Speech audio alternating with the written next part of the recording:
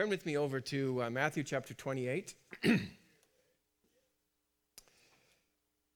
in Matthew chapter 28, this is now the final moment, if you've been with me at all for the last 18 months. We've been working our way along, trying to understand the blessing of Abraham and how the blessing of Abraham works. And we've made our way into this place of covenant and now into what does it really take to step into a covenant with Almighty God. And so here we are from Ephesians chapter 5, the imagery of husbands, wives obeying your husbands. That's probably not a great Mother's Day message. Let's cut that part. Anyways, and then we got to there to figure out, okay, what's the whole obedience thing all about? And we're going to talk a little bit about that tonight as we celebrate moms.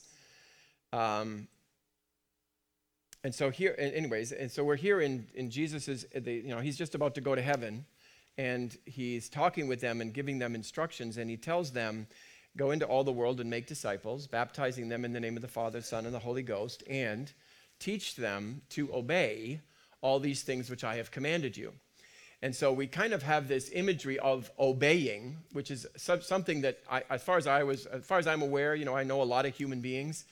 The one thing that human beings are never challenged with is obeying another human being. It's the simplest thing in the whole wide world. You know that that's not true. We are all challenged by this concept of obedience. But we recognize that when Jesus was here, he only gave us 3 instructions, 3 things. You can't get this stuff wrong.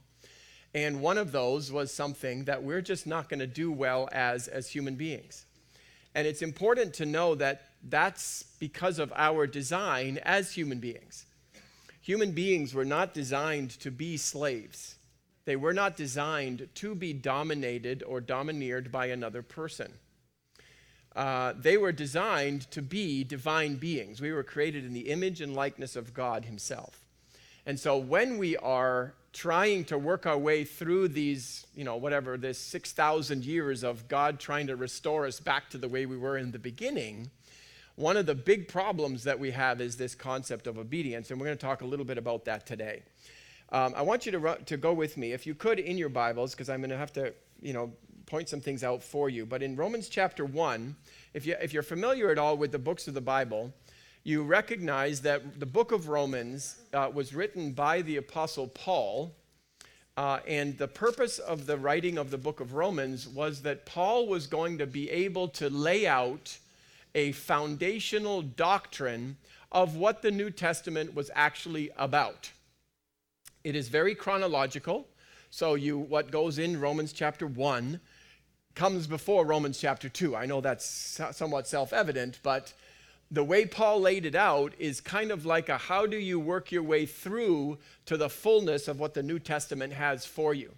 And I'm going to draw your attention to what I call the bookends of the book of Romans. And here in chapter 1, in verse 6, it says this, verse 5 rather, by whom we have received grace and apostleship for obedience to the faith among all nations for his name. And then if you run with me over to the other end of the book of Romans, which is chapter 16, and right down at the very last words of chapter 16, Paul repeats himself, but now is made manifest, and by the scriptures of the prophets, according to the commandment of the everlasting God, made known to all nations for what? For the obedience of faith.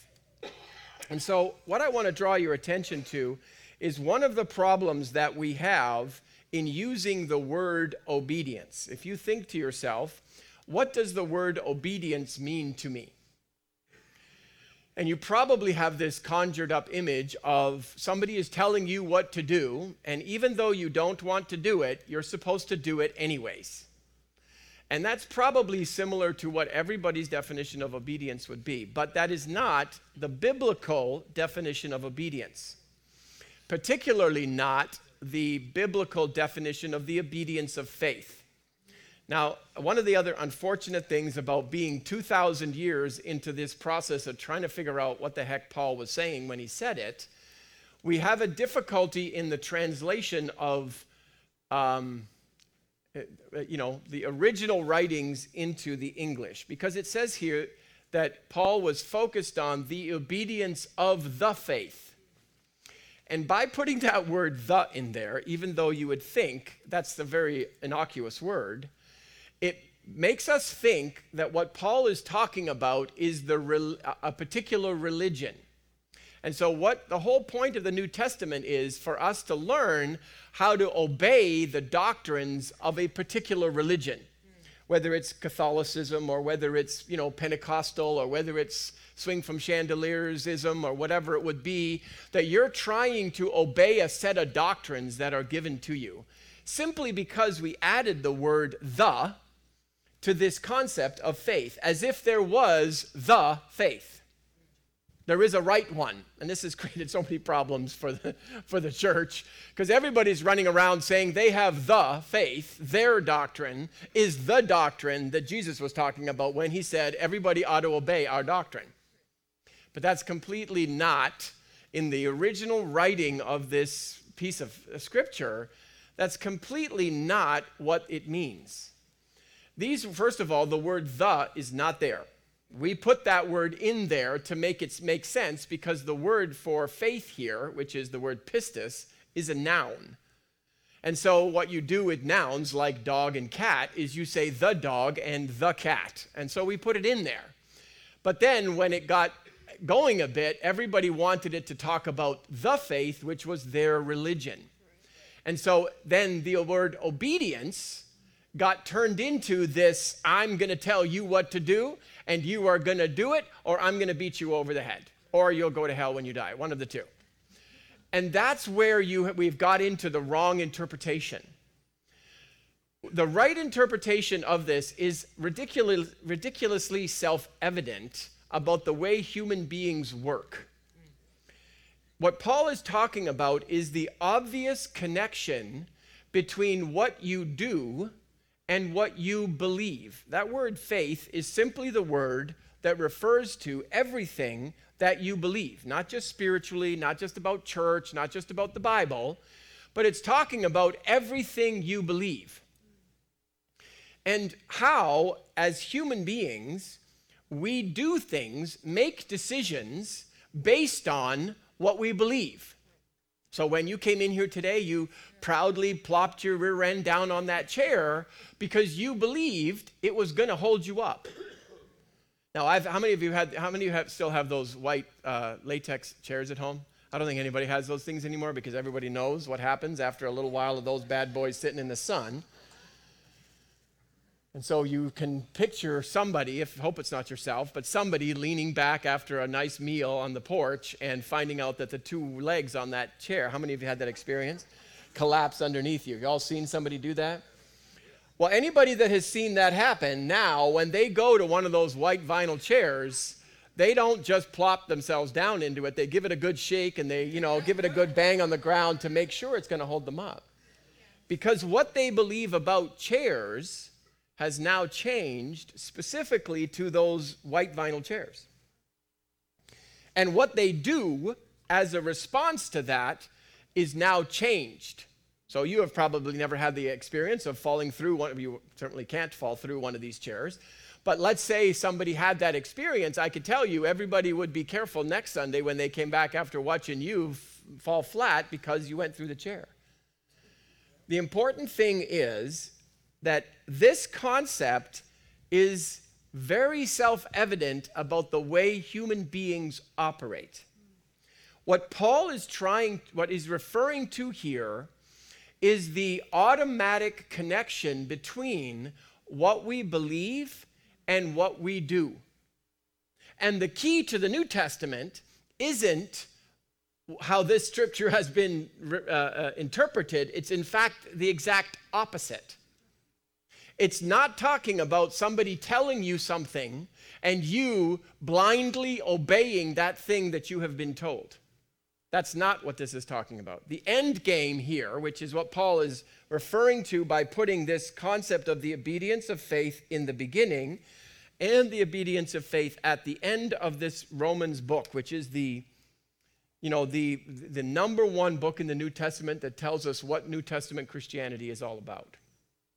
And he refers to it as the obedience of faith. He wants us to become the Word of God on the inside.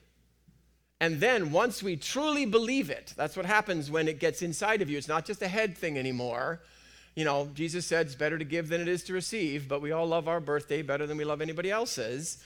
And so we just don't know that we get that one. Everybody knows that to be true. Your mom told you that, but that doesn't mean you believe it. Getting it to actually be something that you believe so that you become it.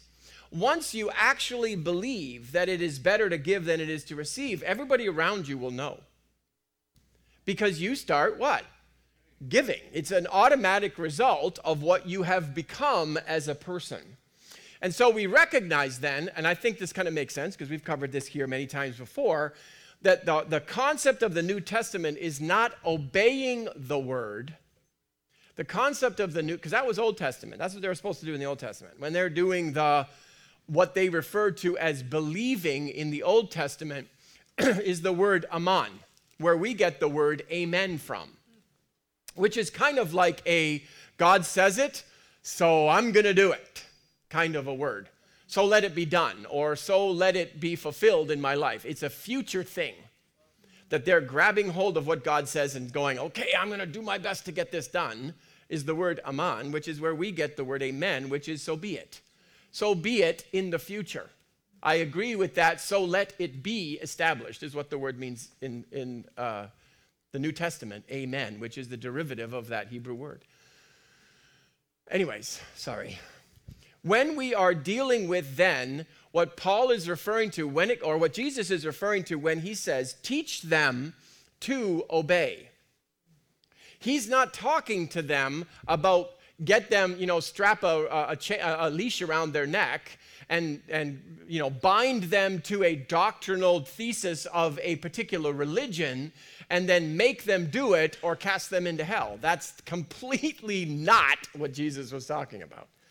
What Jesus was talking about is bring them to the place where they believe and therefore obey the things which I have commanded you. The things which I have revealed to you, the truths of the way this world actually works, become that person on the inside. Don't just do the Word of God, become the Word of God. What makes a difference is when we become the same thing that made Jesus Jesus, which was the Word of God. When we become the Word of God by believing it, we automatically start doing things the way Jesus would have done them.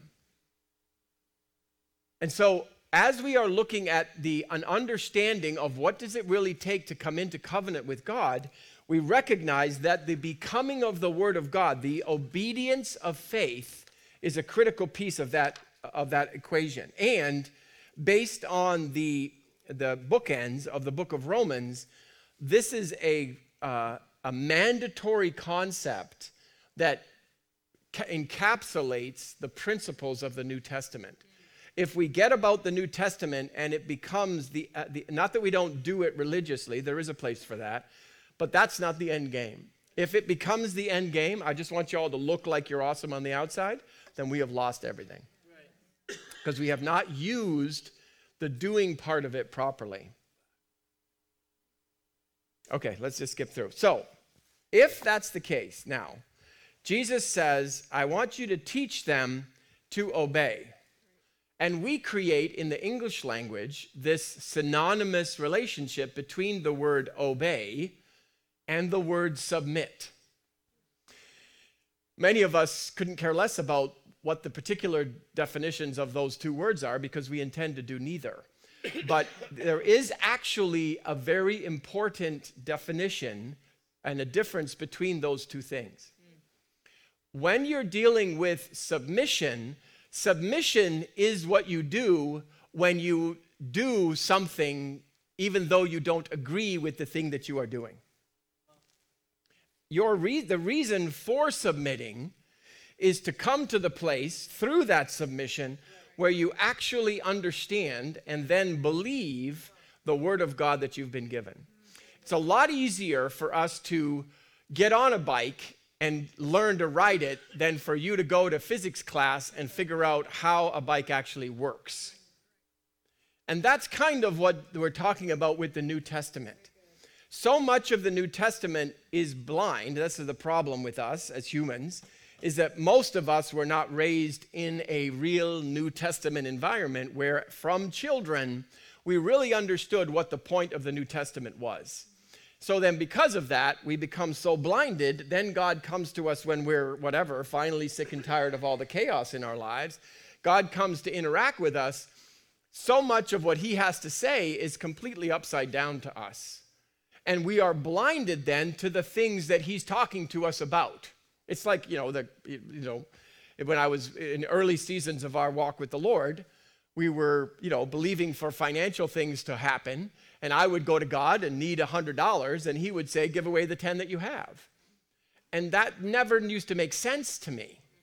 And so I was blinded to the principle that God was putting into play in my life, and you can go on decades and never hear, never actually perceive the things that need to be perceived unless you step into this place where God said, give away the 10, I'm just giving it away.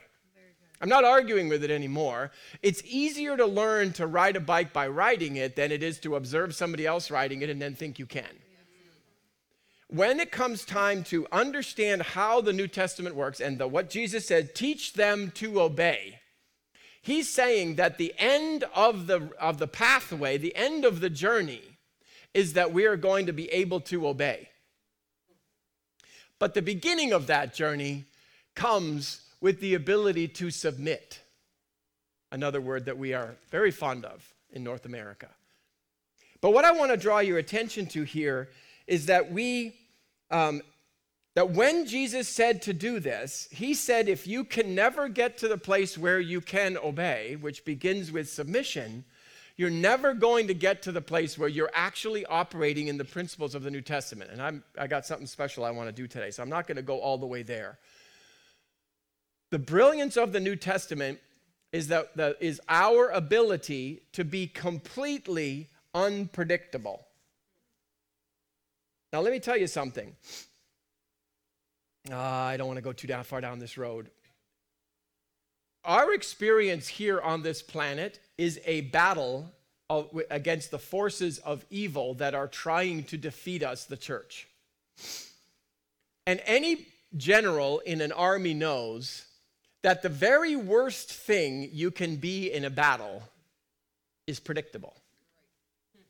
I could even get people who do martial arts, people who are boxers, people who play football games, people who play hockey games.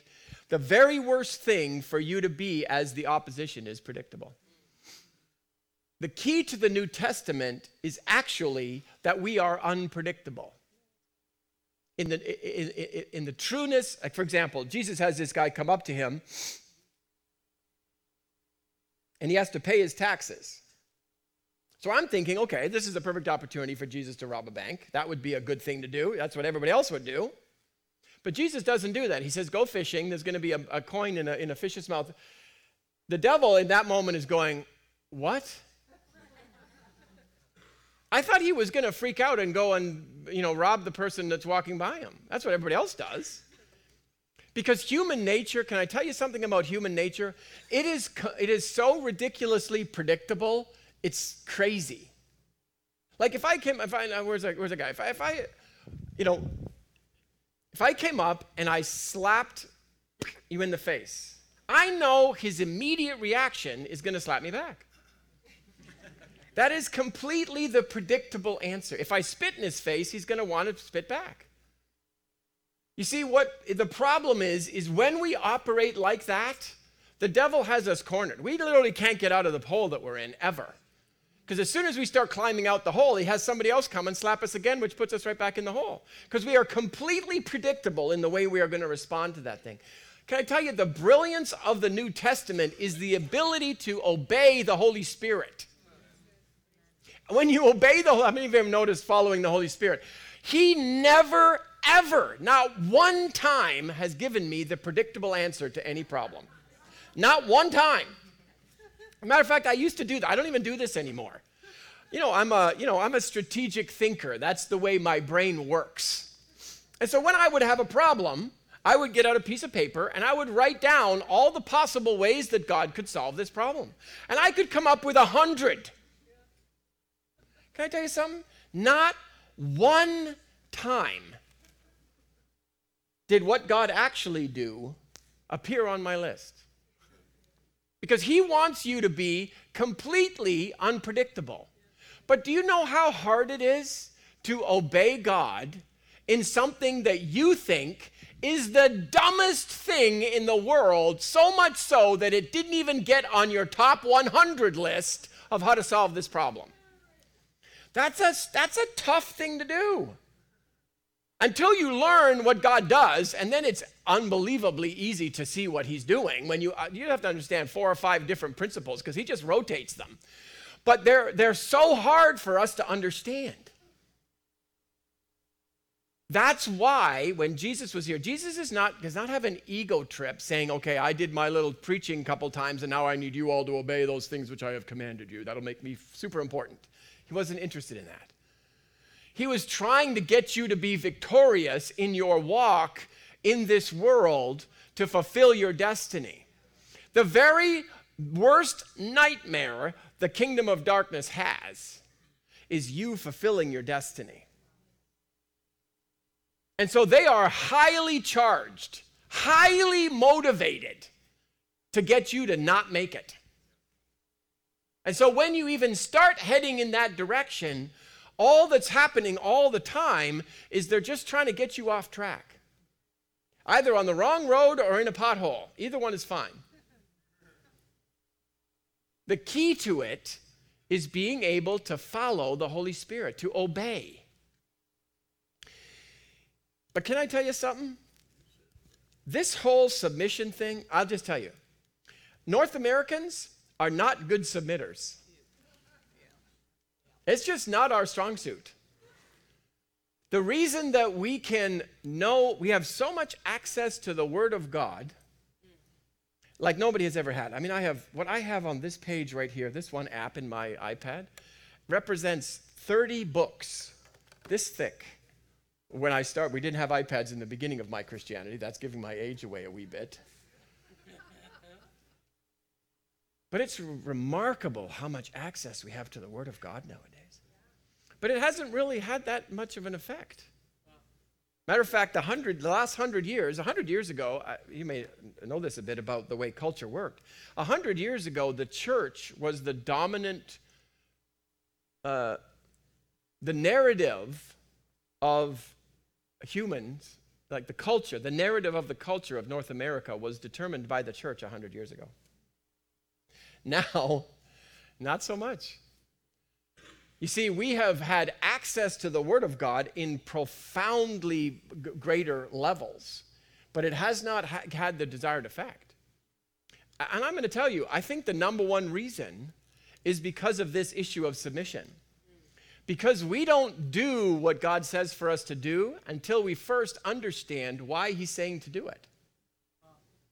Because if we could understand, I mean, it'd be easy, right? You put a tomato seed in the ground, tomatoes grow up. If I want tomatoes, I put one of those in the ground, wait 6 weeks, and I eat the tomatoes. It's super easy for us to understand how tomatoes happen. But when it comes to the seed to love somebody who is unlovable, and then that would seem equally as easy to understand, but we don't do it. That's not because we're bad people. That's because we haven't yet understood how this thing works to the place where we automatically do it. Somebody spits in our face, our automatic reaction is to love them and give them $100. Because we know the reason you're spitting in my face is because you're having a bad day. Well, if I can help you not have a bad day, I'm in. That doesn't sound that hard to understand, right? Intellectually, you followed me right the way through that. Okay, come up here, I'll spit in your face, see how you feel. You aren't going to feel like giving me a hug and $100. That's because we haven't learned how to get to the place where we believe one thing and then through submitting to the Word of God, simply doing what we are told. And then as we do what we're told, we come through to the place where finally we understand, oh, that's why that's happening. That's how the mechanism works. That's why my life is getting better. That's why my relationships are getting fixed. That's why I'm healthier. That's why I sleep better. And now that I've learned, wait a minute, that's how that happens? All I have to do is not spit back? Deal, I ain't spitting back. And for the rest of your life, they can spit all they want, and you're just not going to spit back because you no longer believe that spitting back is the right answer. Does that make some sense? So, disagreeing, let me say this. Covenant, because sometimes people get intimidated by this, entering into a covenant relationship with God, which is really what we're talking about right now in the grander sense of the word, does not require that we agree with everything God. That would be kind of tough. If I had to put the bar up that high for everybody, is in order for you to be equally yoked with God, you have got to know everything God knows, believe everything that God believes, so that you guys can Zahelu yourself through to your destiny. That's not necessary. But can I tell you something? A revelation of submission to God is absolutely a must. Because God cannot do things your way. Your ways are dumb. God would never do things. I had to come to that reality. If I get all my plans together and then I go to God with the answer, his answer is always the best one. And if his answers are better, then my answers are dumb. And I have to have that relationship with my answers. Otherwise, I fight for my answers. But God is not ever, at least so far in 30 years, God has not ever done it my way. He's never negotiated for number 42 on the list instead of his original idea. Because he knows he's the right one. He knows he's smarter than me. I have to learn that he's smarter than me. And this draws me. Anyways, but sometimes we can vilify disagreeing with God. Can I tell you something? I do not have a problem with disagreeing with God. I disagree with God vocally all the time. And so far, the lightning bolt has not hit me. But can I tell you something? If you go to Mark chapter 4, see, I sneak these guys in all the time. If you go to Mark chapter 4 and what I call level 2 of this transformational process that is brought in, that Jesus' message was delivering to us. He came to earth to teach us how to be transformed. How does a human being actually work so that we can become transformed? Level 2 is actually disagreeing with God. And what do you do about disagreeing with God? Let's just go. Did I write it down? I'll read it to you. So you know where we are in the parable of the sower? The sower sows the word, and it goes on this soil and that soil and this soil and that soil. You've seen that part. The second kind of soil, it says, and these are likewise which are sown on stony ground, who when they have heard the word, immediately receive it with gladness, but have no root in themselves, and so endure for a time, and afterwards, when affliction and persecution arises for the word's sake, it says, immediately they are offended. And that word offended or stumble here is actually the word scandalizo. And the word scandalizo means to cause a person to begin to distrust and desert the one whom he ought to be trusting and obeying. So what we do as human beings, when somebody says something to us that we do not agree with, we do not bow down and worship their mighty intellect. We tune them out. And then we separate ourselves from them so that we don't have to tune them out anymore because we won't hear them anymore. That's the normal thing human beings do. When we are interacting with God and we disagree with God, we turn that portion off. That's why when people come, they actually say it to me all the time here, they tell me that my jokes are the best part of my teaching. And so the reason of that is because a lot of it is very challenging. And if I asked you after service, what did I say today? You could account for the jokes, but probably not a lot else. Because your brain disconnected from anything that you disagreed with. Now, I'm not saying that for you guys. You're holding on to the Word of God here because we want to have the answers. But you see that when you could preach and preach and preach like we do in our day, billions of hours on YouTube of preaching of the Word of God, but if it never gets to the place where I embrace where I disagree with what the preacher is saying rather than just embrace the part that I already agree with. Religion says I just want to agree with the part that I agree with. New Testament is, I want to get to the place where I agree with the things that I don't agree with. But you see, as human beings, we are hardwired. Our soul is hardwired to disagree, or to rather to ignore things that we disagree with. The reason that is we weren't supposed to be trained up wrong. We were supposed to be trained up right. That, if you take a look back in the first page of your Bible, it was God and man in the garden. The only way man learned anything was through his relationship with God.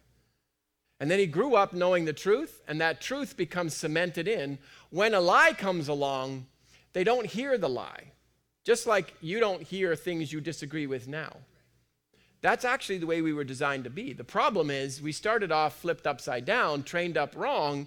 Now God's trying to engage us so that he's backdooring the programming that he put inside of human beings, because now he has to get in there and change them.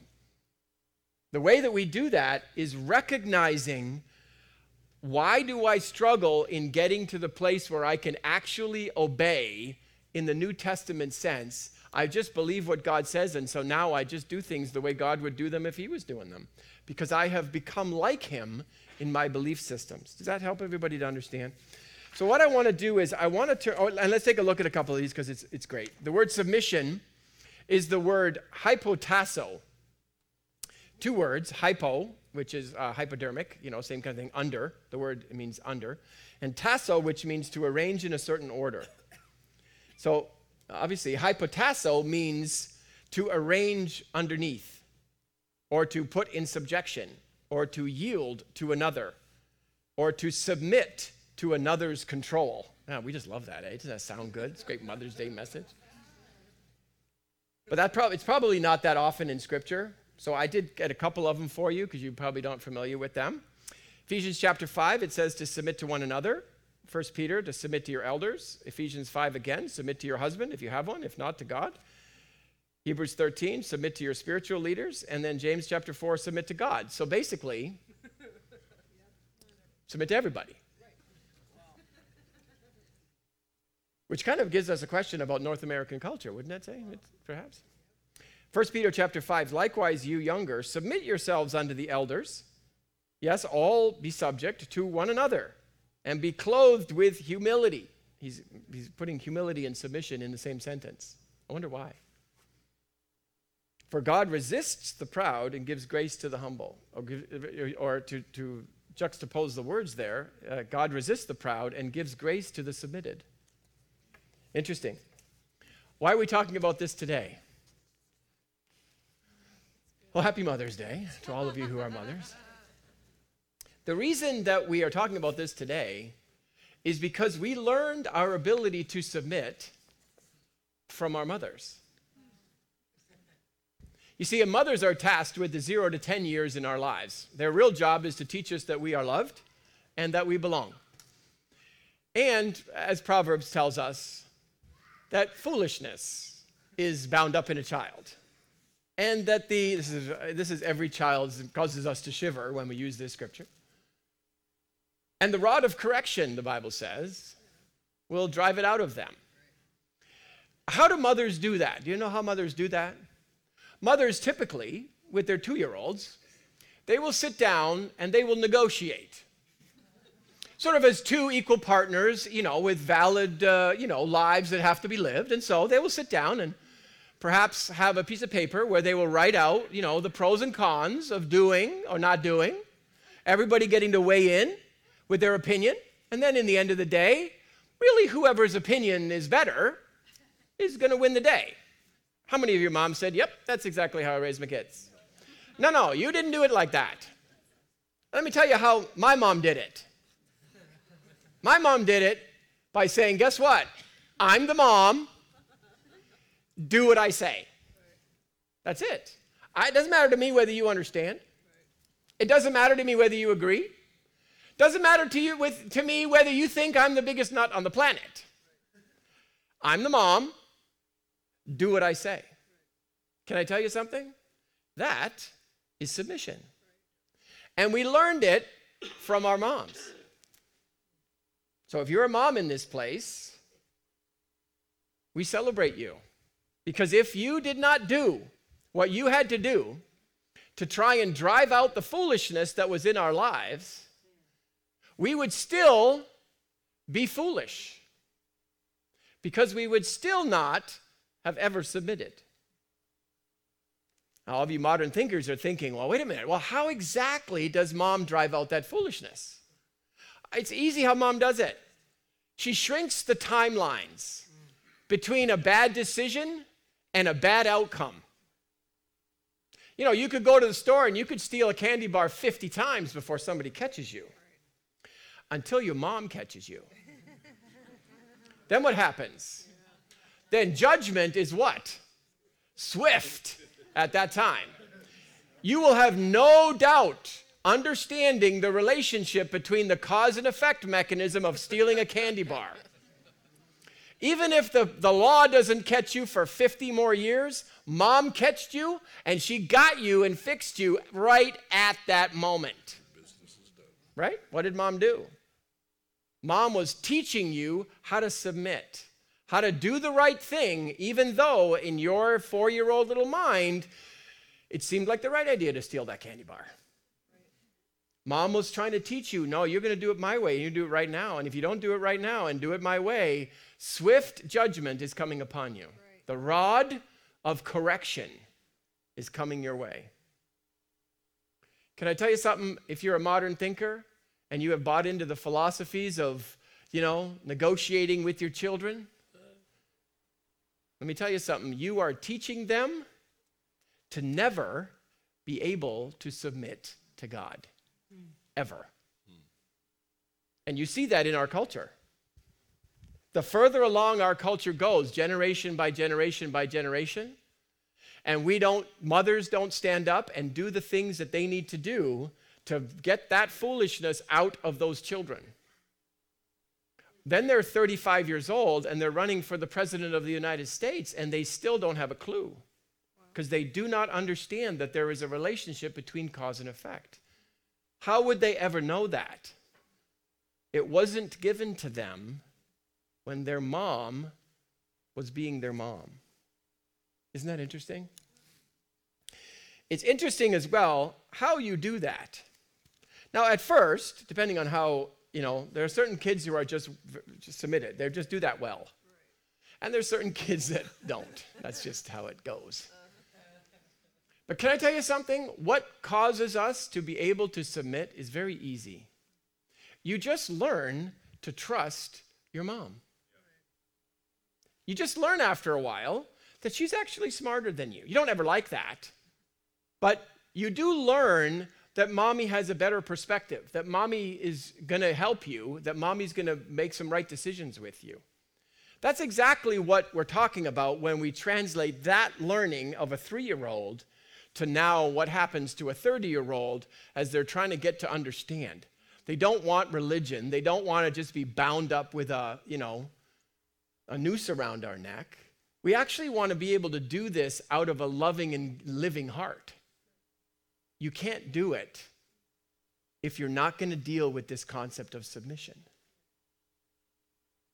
Because you have to get on the bike. God is invisible. His ways are undiscernible unless you decide, I'm just going to obey. It's like your mom's instructions. Think back to your 0 to 19 years old. I mean, dads do this too, but dads kind of take over at 10 years old, and a dad's job is to tell you who you are and how you can contribute. To point out the giftings and the callings and the talents and the abilities. That's a dad. I mean, dad does a whole bunch of other things, but that's his primary job. Mom's primary job is to teach you that I'm loved and that I belong and to get the foolishness out. Ooh, it's getting quiet in here. Submission, which is then based on trusting and doing. Submission leads to knowledge. Or maybe understanding. But the understanding really comes through the doing. I have yet to meet anybody that took their mom at her word without doing it.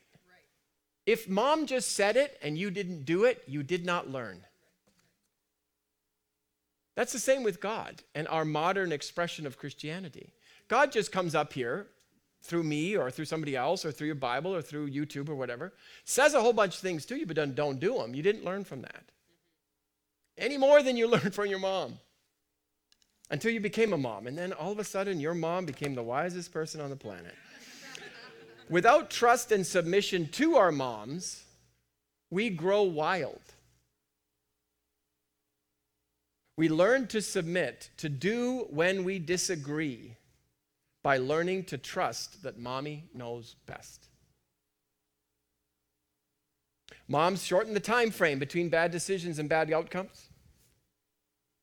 Our modern philosophy of removing mom's interventionary tactics, I'll call them, have prevented people from learning these critical cause and effect mechanisms.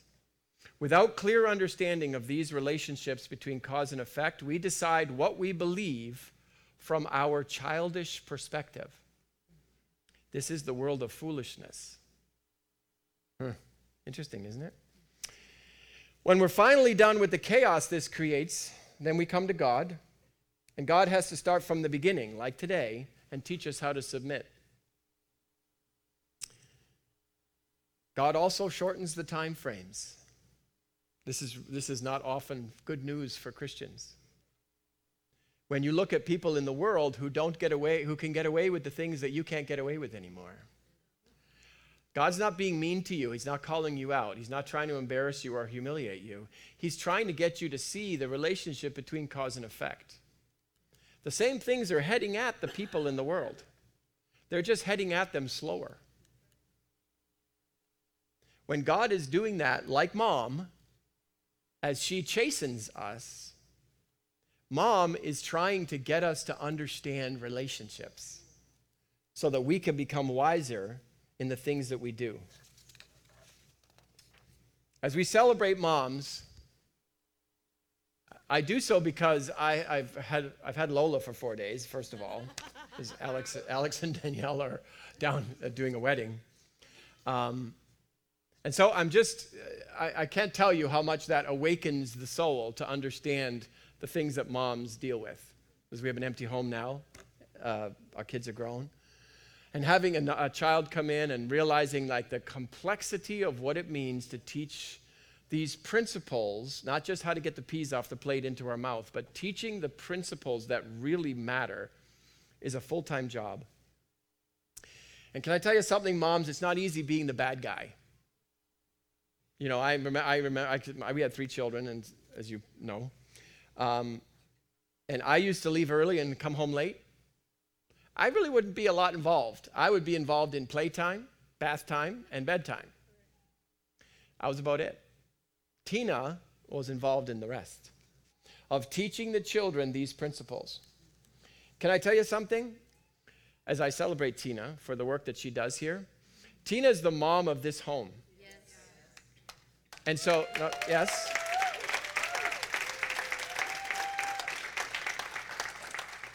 Can I tell you something? It's a lot easier to get Ian to say yes than it is to get Tina to say yes. How many of you have all noticed that? You know, if you have something, let's skirt around Tina and come straight to Ian. I understand. I've been at this for a bit. But can I tell you something? Yes.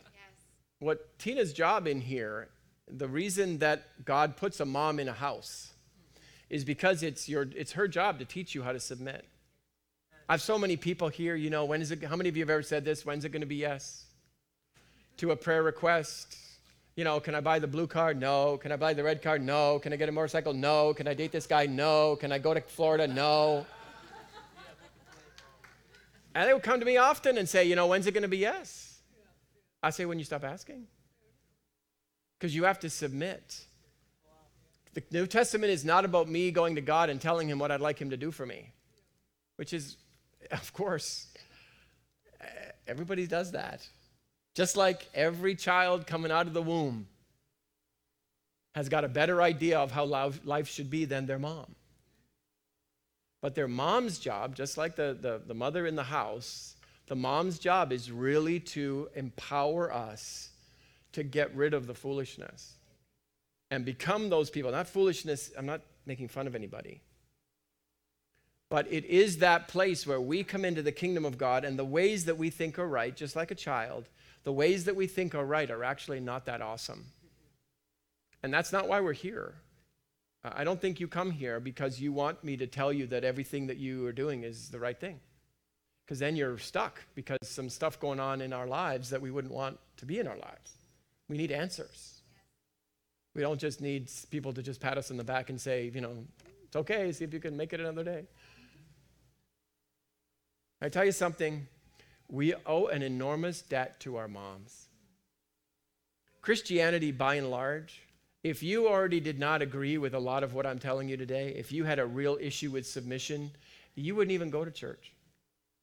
The reason that you love God and you're working your way along this road just a wee bit is because of what your mom taught you. Your mom taught you, just do what you're told. Mommy knows better, and you'll learn. You just have to do. As I close today, your mom's relationship to us, it empowers us to follow the Holy Spirit. And the Holy Spirit, so you can see it in the definitions, the things that the Scripture says about the Holy Spirit, who is our spiritual mother. I know we call him, and it's actually a him. But we call God a him too, and he's the breasty one. This is a G-rated program, but the Old Testament tells us about God that he is the breasty one. Anyways, work that out in your doctrine. Holy Spirit is our spiritual mother, our comforter. You'll see these in the duties of a mom. A comforter, a helper, a teacher, a guide, someone who comes alongside of us, who props us up, who encourages us, who strengthens. That's all the things that moms do. Dads take us outside and tell us to cut the grass. Moms are these things. What our moms taught us, let me close with this. We celebrate them because they're constantly guiding us away from the foolishness that we think is wisdom and towards the wisdom that we think is foolishness. Can we stand as we close today's service and say, Heavenly Father, I so honor my mom. Yes, honor my mom. I know there's stuff, but I honor her. I know the things that she taught me empower me in my journey as a New Testament believer. I'm not here just because I want to get to heaven. I'm here because I'm trying to get heaven here. I know in order to do that, I need to submit to the things of the Word of God that I don't agree with. I know God's always right. I know I can trust him. And as I obey, as I submit, I will learn, I will understand, I will believe, and I will be able to obey. In Jesus' name. Thanks so much for joining us today. We pray your life was impacted by this service and that you were able to feel the tangible love of Jesus fill whatever space you're listening from. Maybe you found this message and you've never had the opportunity to come into a personal relationship with Jesus, or you've known about him but have been far from him. We want to give you the opportunity to make his love a daily reality in your life. Jesus came to this earth and died on a cross so that you and I could be close to him. He wanted to wipe away every disappointment and bring you into a life of purpose and meaning, one that will impact this globe for good. So if you'd like to begin this journey with Jesus today, then repeat this simple prayer after me. Dear Jesus, I'm praying this prayer because I know that I've made mistakes and have been living without you. I apologize and I trust that you will forgive me. I accept your love and grace and ask that you would be my Lord and Savior. Help me believe in you and love you every day. Help me to show the world what you're like and how great your love is. I commit to live for you from this moment forward. In Jesus' name, amen. All of our Light City family are joining with heaven and celebrating over the commitment you just made to have Jesus as the Lord of your life. We have resources available for you to help you on this journey, but most of all, we're praying for you. send us a note at info@golightcity.com to let us know about the decision you've made today. We have resources we'd love to send you with some easy steps on how to go from here so that you can discover God in a real and meaningful way. If you have a prayer request, our team would love to connect with you and partner with you to see God transform your life. God bless you, and we look forward to hearing from you soon.